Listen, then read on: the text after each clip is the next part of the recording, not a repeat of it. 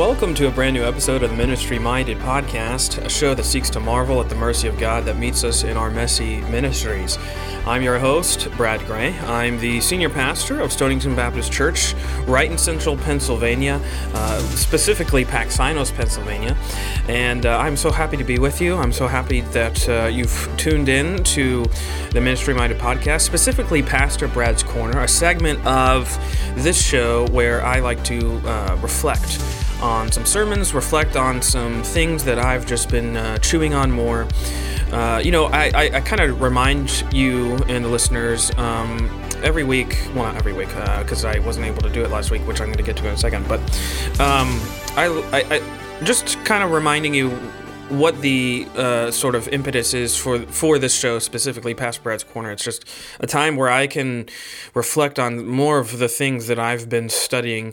Because there's this sort of ironic dilemma, I think, so to speak, where, myself as a pastor, and all pastors, I'm sure, would likely reiterate the same sorts of things. But as a pastor, I am doing a lot of studying and preparation for a sermon that will last, between 30 and 40 minutes. Hopefully, I don't go too far over that. Many of the times, the things that I'm studying don't actually end up in the sermon, and it's just the nature of the beast, so to speak. But I love to just let some of these ideas ruminate a little bit more, even after the sermon is over, because, of course, the truths that I'm praying to convey are not truths that I have come up with. They're truths that I pray that the Spirit has directed me and led me into articulating. And so that's really the impetus behind this little show. Just wanted to not just give more life to these sermons that I've delivered, but also just give more life to the truth that I pray is delivered in these sermons. And that's what I'm going to attempt to do this week. As I mentioned, I wasn't able to do a show last week, and I apologize for that. It was just one of those weeks that just got way ahead of me, and so I got way behind, and so there was no show last week, but I wanted to get one out for you today, especially because one of the first things I want to update you on is that I'm going to be traveling this weekend. So I wanted to make sure I get a show out for you, have one that you guys can listen to and that you can hopefully enjoy. I'll be traveling this weekend. I have been asked by one of my beloved friends, a friend that I grew up with all throughout my teenage years, and even before that, actually. His name is Caleb. He's a pastor in Illinois, and he's getting ordained this weekend. And he asked me to be on his ordination council, which I'm so thrilled and excited to do. So if you're listening to this later on Friday, or you're listening to this on Saturday, perhaps I will already be there and in kind of enjoying the festivities, so to speak. But anyways, that's where I'm going to be, but I wanted to get this out to you. But I also wanted to sort of change how I operate on these shows. As you know, originally, if you go back to one of the very first editions of Pastor Brad's Corner, you'll notice that I was doing a different segment on the blog that I kind of transmuted and put into this show, which I like this format a lot better. But as these things are organic, it's sort of something that I'm always learning, something that I'm always going to be tweaking in some sorts of ways. And so what I want to introduce this week, and just you can leave your feedback and let me know if you like it. Let me know if it helps you kind of navigate the show or whatever. But I'm going to sort of introduce show segments. And so I will introduce different little segments where I'm just going to entitle them, what did I preach on? What am I reading? What has been helpful? And what should you remember? Just little things that can help you stimulate and help you remember where you sort of are in the show, so to speak. But anyway, so just little snippets. That way it'll help me organize these shows a little bit easier, and it'll allow you also to know where we are in the show, so to speak, and it's not just me rambling, which many times it's me rambling, but I hope you don't mind. I enjoy being able to think out loud, so I appreciate you for giving me the space to do that, being afforded the space to think out loud and to process. That's really what to circle back, to go back to what I was talking about at the beginning, it's processing the truth that has been relayed and been conveyed, and reprocessing it again. And I think that's where a lot of the benefit is, a lot of the growth is, at least for me. If anything else, I'm growing from being able to chew on some of these themes and ideas and concepts and truths, and I pray that you are as well. So, without further ado, first segment, what did I preach on? So wait, there's 2 weeks worth of sermons that I want to quickly recap, and there's one that I want to focus a little bit more on than the others, but so on August 30th, in the morning, I continued my sermon series through Ecclesiastes. I was in Ecclesiastes chapter 2.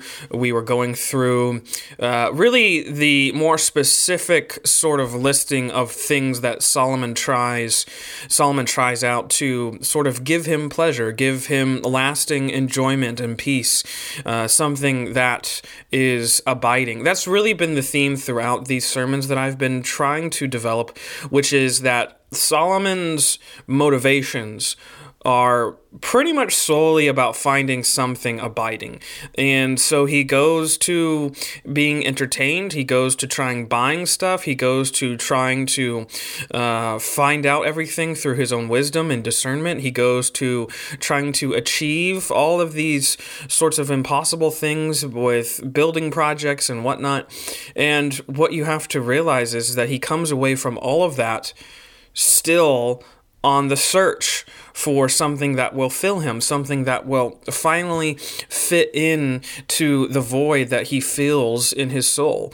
And reading Ecclesiastes, I really think Ecclesiastes 2, and I'll just jump into it now because this past Sunday, September 6th, I preached on Ecclesiastes 3, and so that was another continuing in that same series. But I think that there's really something to be said about these two chapters, which is the fact that I think that they're some of the most important in Ecclesiastes itself. In Ecclesiastes 2, he's dealing with all of these things that don't give him lasting purpose and meaning and hope and joy and all those sorts of things. And then he has to come to this realization where if you read chapter 3 right after that, and why is that the case? Why is it that all of these things don't give him what he is longing for? He comes right out and says it, because everything changes. In Ecclesiastes 3, he begins with that poem, which I'm sure that you are familiar with in some sort of context. But it's a time for this and a time for that, and a time for weeping, a time for laughing. He goes through all those different opposites, those different sort of ends of each spectrum, and his whole point through that is to come to the conclusion that everything is changing. And everything is changing to such a degree that he has no ability to stop it from changing. And what he has to realize, the point that I was really trying to drive home throughout that sermon, and really I see these sermons going together. I see them both on equal planes, so to speak, in terms of their significance to the overall sermon series through Ecclesiastes, is the fact that everything is changing. You can't stop it from changing, but there is one who is ordaining all the change. He says there that we don't know the end from the beginnings. I think that's Ecclesiastes 3:11, and the whole sort of the through line, the point that's sort of in between the lines, so to speak, is that there is one who does know the ends from the beginnings. There's one who has appointed everything for its specific season, for its specific time. You know, where he says at the beginning, Ecclesiastes 3:1, that there's a time for everything under the sun. There's an appointed season. There's one who has ordained this to hit the calendar. Think about that. Think about that fact with the current state of affairs that our country finds itself in. It doesn't seem possible. It doesn't seem likely that God would leave us to a time such as this. And yet, what is the lesson? My times are in your hands, as David says in Psalm 31:15, and that our duty, our sort of our only task that Solomon even comes to. Solomon comes to this at the end of Ecclesiastes 2 and at the end of Ecclesiastes 3. If you remember, he comes to sort of the same conclusion in both instances, which is there's nothing better than for a man to live in the present and enjoy the good gifts that God has given him. And why can he do that? Because he knows that the future is already settled.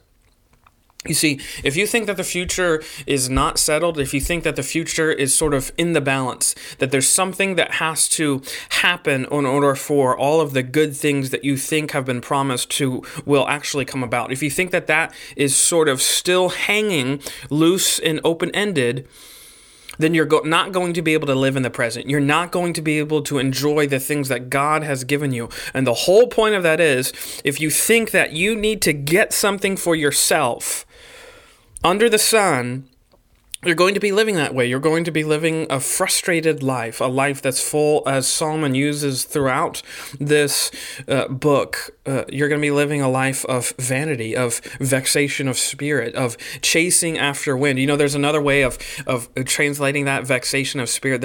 It's almost like you're chasing a bubble. Chasing a bubble is really futile. You know, I was blowing bubbles the other day with my son and my daughter in the backyard, and it was so funny to watch him try and catch a bubble because it's this almost magical, winsome thing. You know, you blow a bubble and it's this pocket of air that's floating through the air, and he's watching it and he's trying to grab it, and as soon as he touches it, it pops. And I think that's such a perfect picture of what life is like, so long as we think we are the ones who make life happen. You know, there's a point in which we tend to do that by trying to, as Solomon does in Ecclesiastes 2, by going to all of these different vats of pleasure and meaning. He goes to the big vat of entertainment, and he goes to the big vat of achievement. He goes to all of these different avenues in order to find the thing that will, quote, make life livable. And he finds all of those avenues dead ends. He finds them all blocking him from ever finding what he wants, from ever finding what he's looking for. And if you think that you are the one who make life happen, then trying to live in the present that's filled with constant change is going to be so incredibly distressing and frustrating and stressful that you will never ever be able to enjoy the good gifts that God has given you. And such is Solomon's point, that enjoying the present is not some sort of disregard of eternity. Actually, it's those who enjoy the present under the auspices of the fact that the future is settled are those who can enjoy the present all the more. If you are redeemed, if you're listening to this and you have been covered under the blood of Christ, the future is settled for you. The future has already been determined. This is not some sort of determinism thing where it doesn't matter then what we do or whatever. It doesn't really, that there's no responsibility. What I mean by that is the whole sort of eschaton, the sort of end of all things, that's already written. It's written in Jesus' blood. He won. He's the king. Everything is going to happen according to his purpose and plan. This is the cause for fulfillment and enjoyment and actually peace. Trying to search for those things on your own, trying to make those things possible on your own, that's where you get into frustration and struggle and strife. The point I was making in those sermons, coming in tandem, is that the beauty of life comes when we understand that our times are in God's hands. He is the one who is over them all. And it reminds me of that wonderful verse. I'm going to get my Bible out so I can read it and read it verbatim. It was the verse that I mentioned in my sermon on Sunday. This, I think, is sort of the lesson of all of life. What is the lesson? Psalm 46:10, stop your fighting and know that I am God, exalted among the nations, exalted on the earth. Stop your fighting. Or as you likely know the translation, be still and know that I am God. Be still. Be still from your searching. Be still from your struggling and striving. Be still and know that there is a God who is above all of the times, who has ordained all of the seasons, who has orchestrated and has his fingerprints in all of the changing winds and changing seasons and changing times. There is one who is above it all and in it all and sovereign over it all.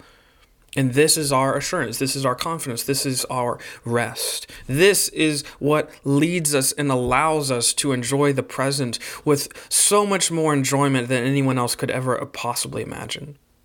All we have to do in this present life is to tend the things that we've been given. And that's where I got to... This is one of those times where I got to really just... I got such a thrill out of this particular moment in this sermon because it's an illustration that I've used several times. It's this incredible passage from J.R.R. Tolkien's The Lord of the Rings. And if you remember The Lord of the Rings and whatever your feelings on it, I loved The Lord of the Rings. They are such incredible stories that have such lasting impact.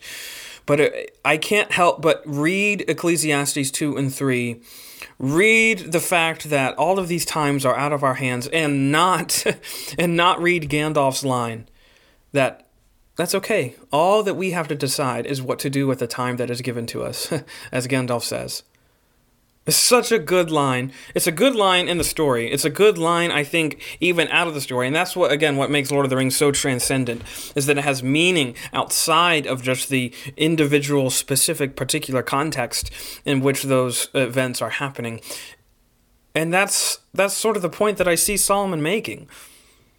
All we have to do is decide what to do, what we're going to do with the time that is given to us. Are we going to waste our life by trying to find something that's already been given to us in Christ? Or are we going to enjoy the things that Christ has given to us by reverencing Him, knowing that He's holding eternity in His hands, that He has orchestrated it all, He's above it all, He's sovereign through it all. This is the way to live in the present, in this life.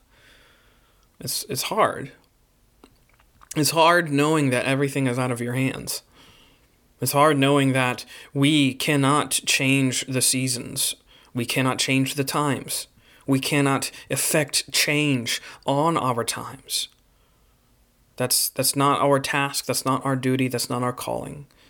And it's a hard thing to come to grips with, because we like to be the ones in control. And Solomon, through all of this, what is the through line? We are not in control. We're not in control. As much as we strive to be that way, we're not. We're not in control at all, not in the slightest. I hope that you will listen to those two sermons.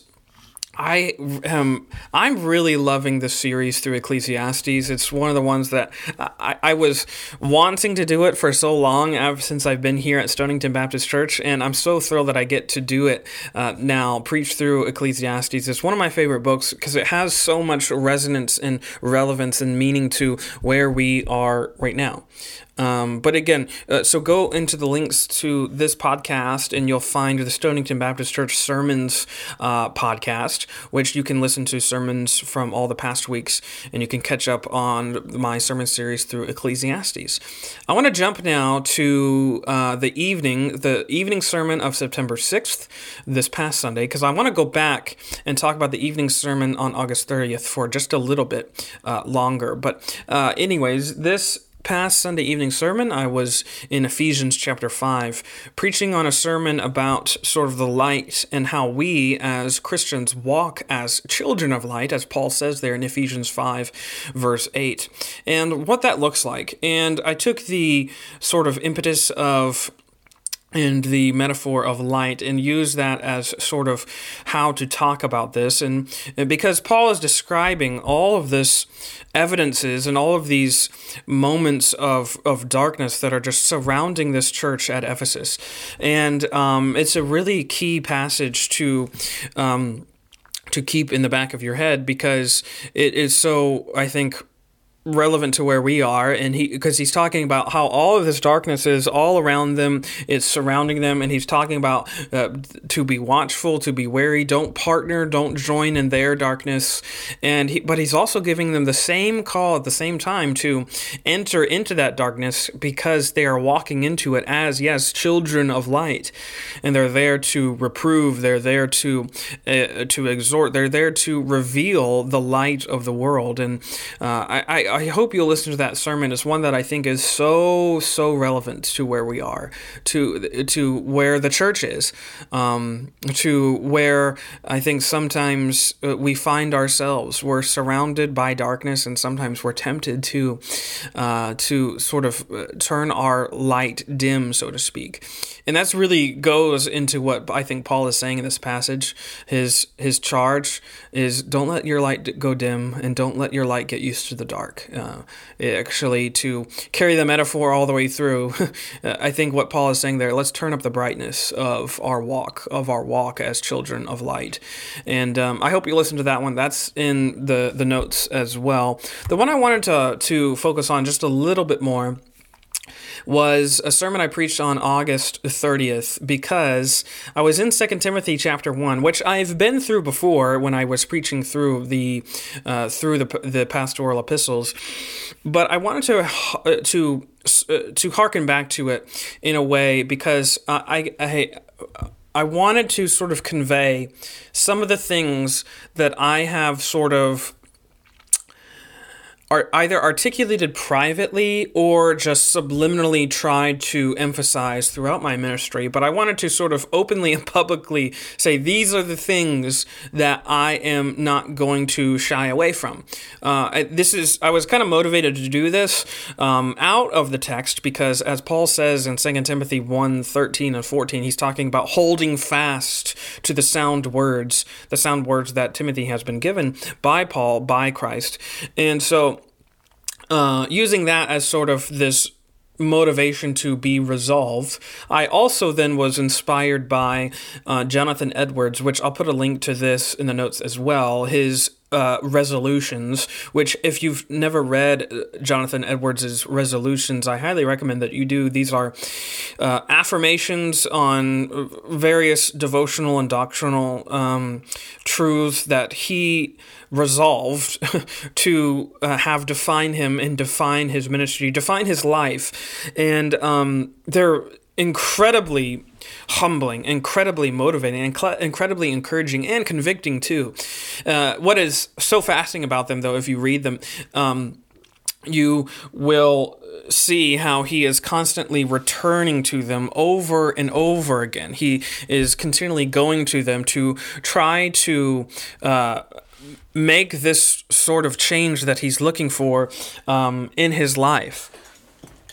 And I think that the fact that Edwards was writing this when he was 19 is so it's humbling and it's awe-inspiring. But anyway, so I was inspired to write down these resolutions and sort of what I'm not going to do 70, but I'm going to do the three that I relayed in my sermon.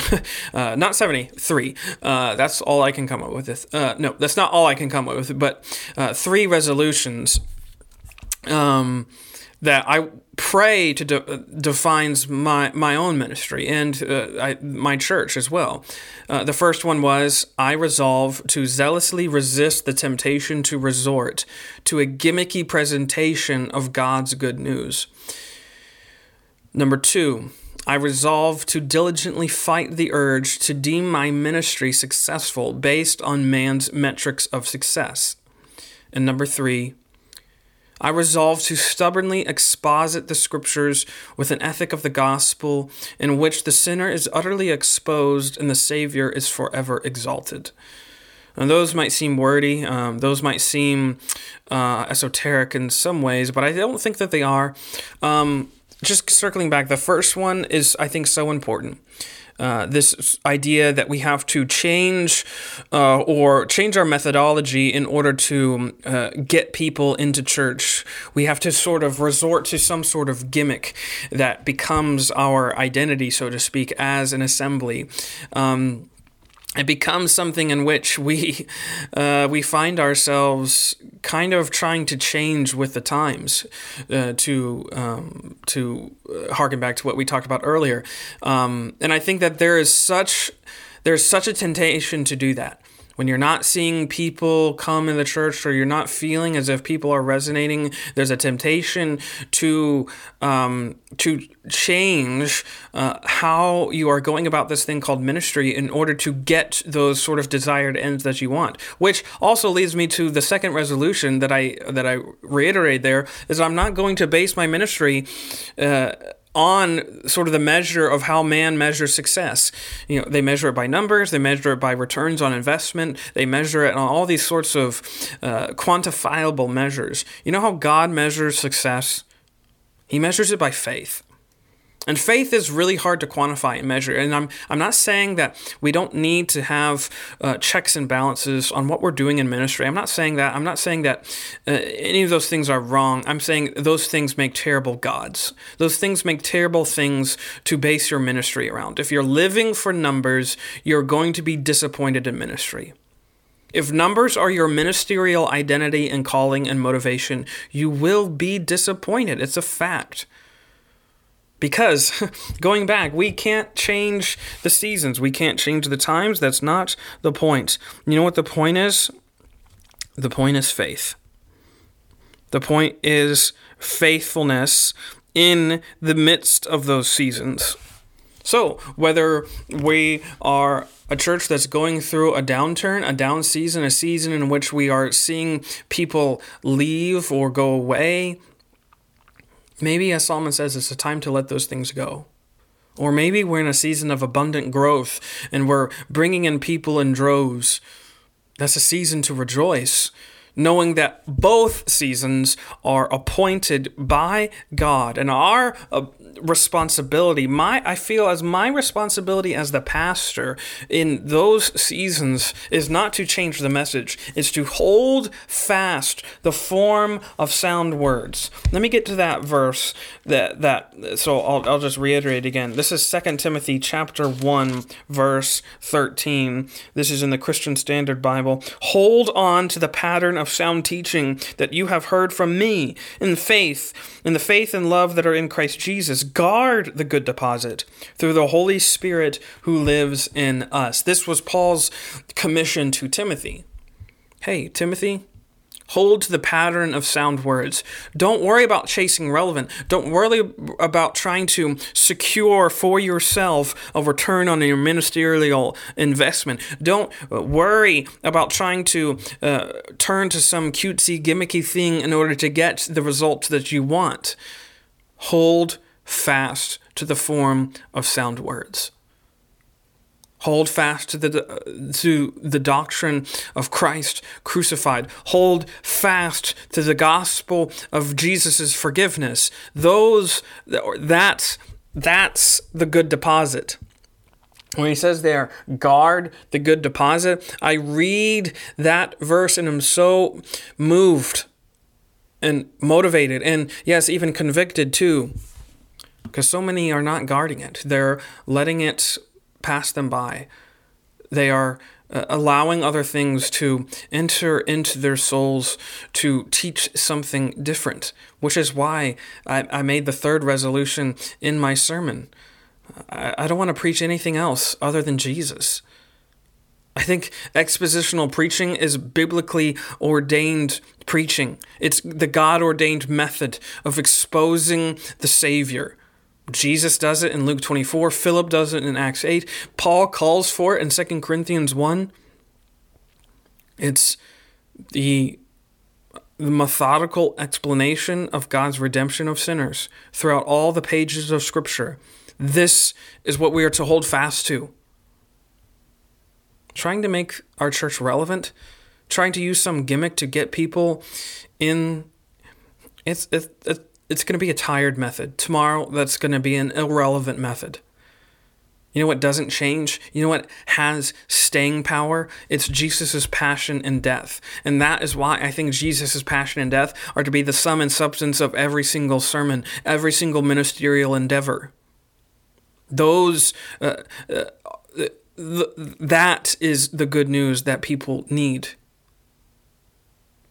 Those are my resolutions.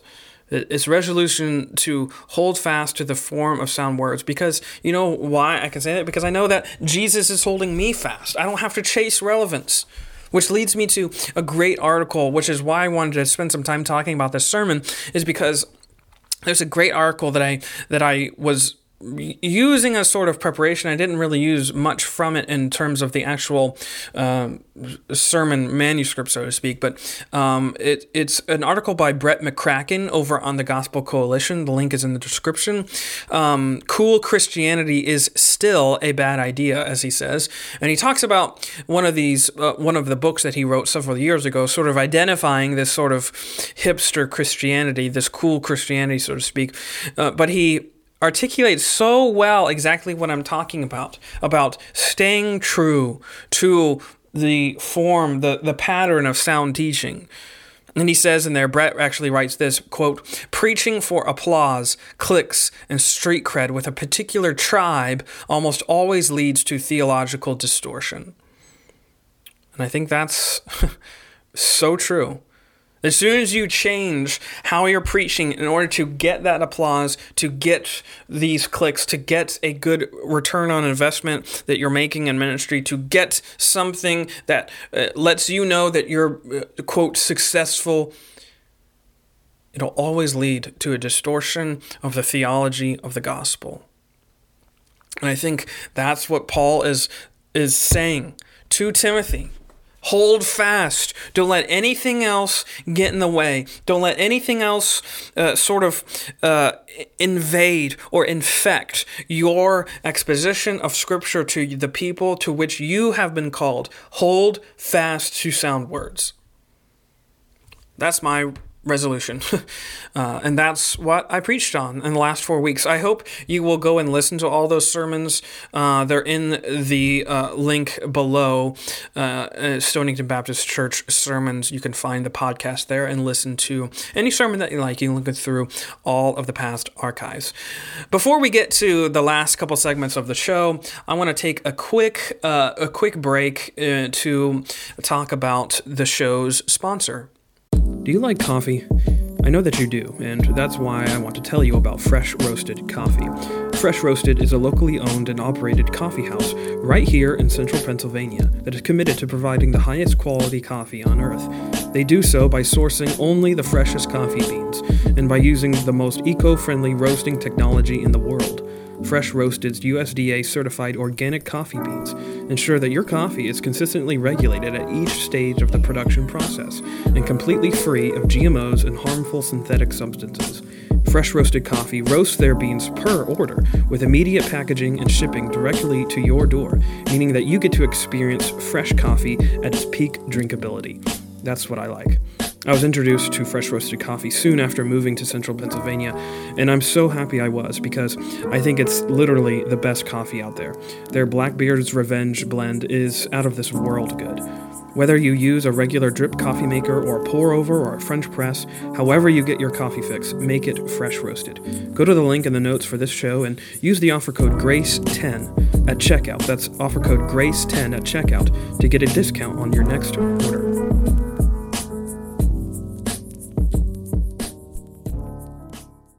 Okay, so we're back, and so the last couple segments of the show that I want to go through a little bit quicker than I did on those sort of sermon recaps is this. So the next segment is, what am I reading?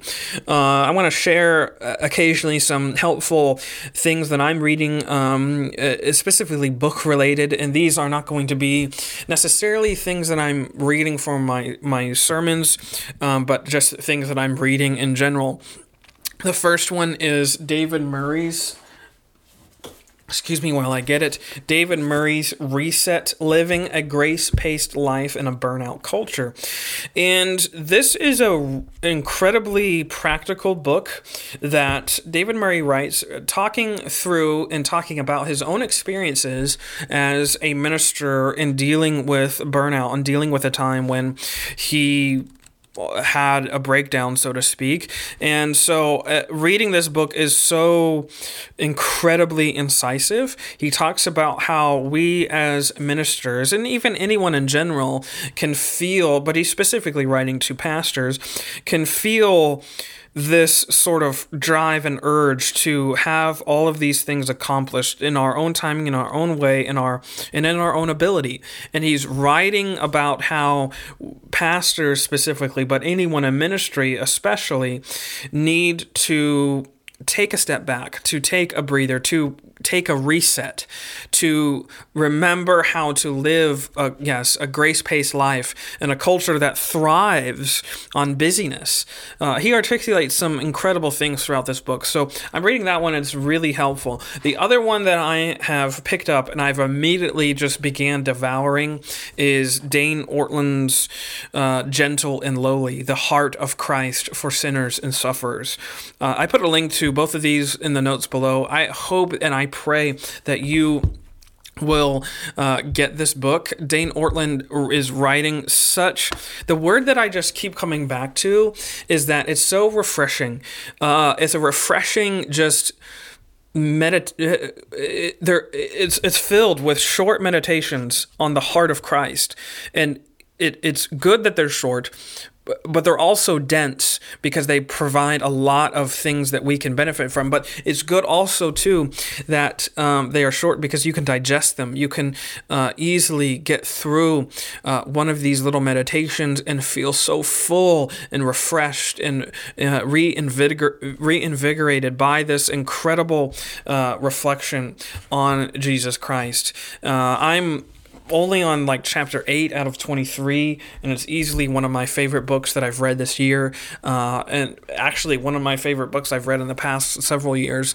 So definitely pick one of those up. I hope you will find those enjoyable. That's what I'm reading. What has been helpful recently?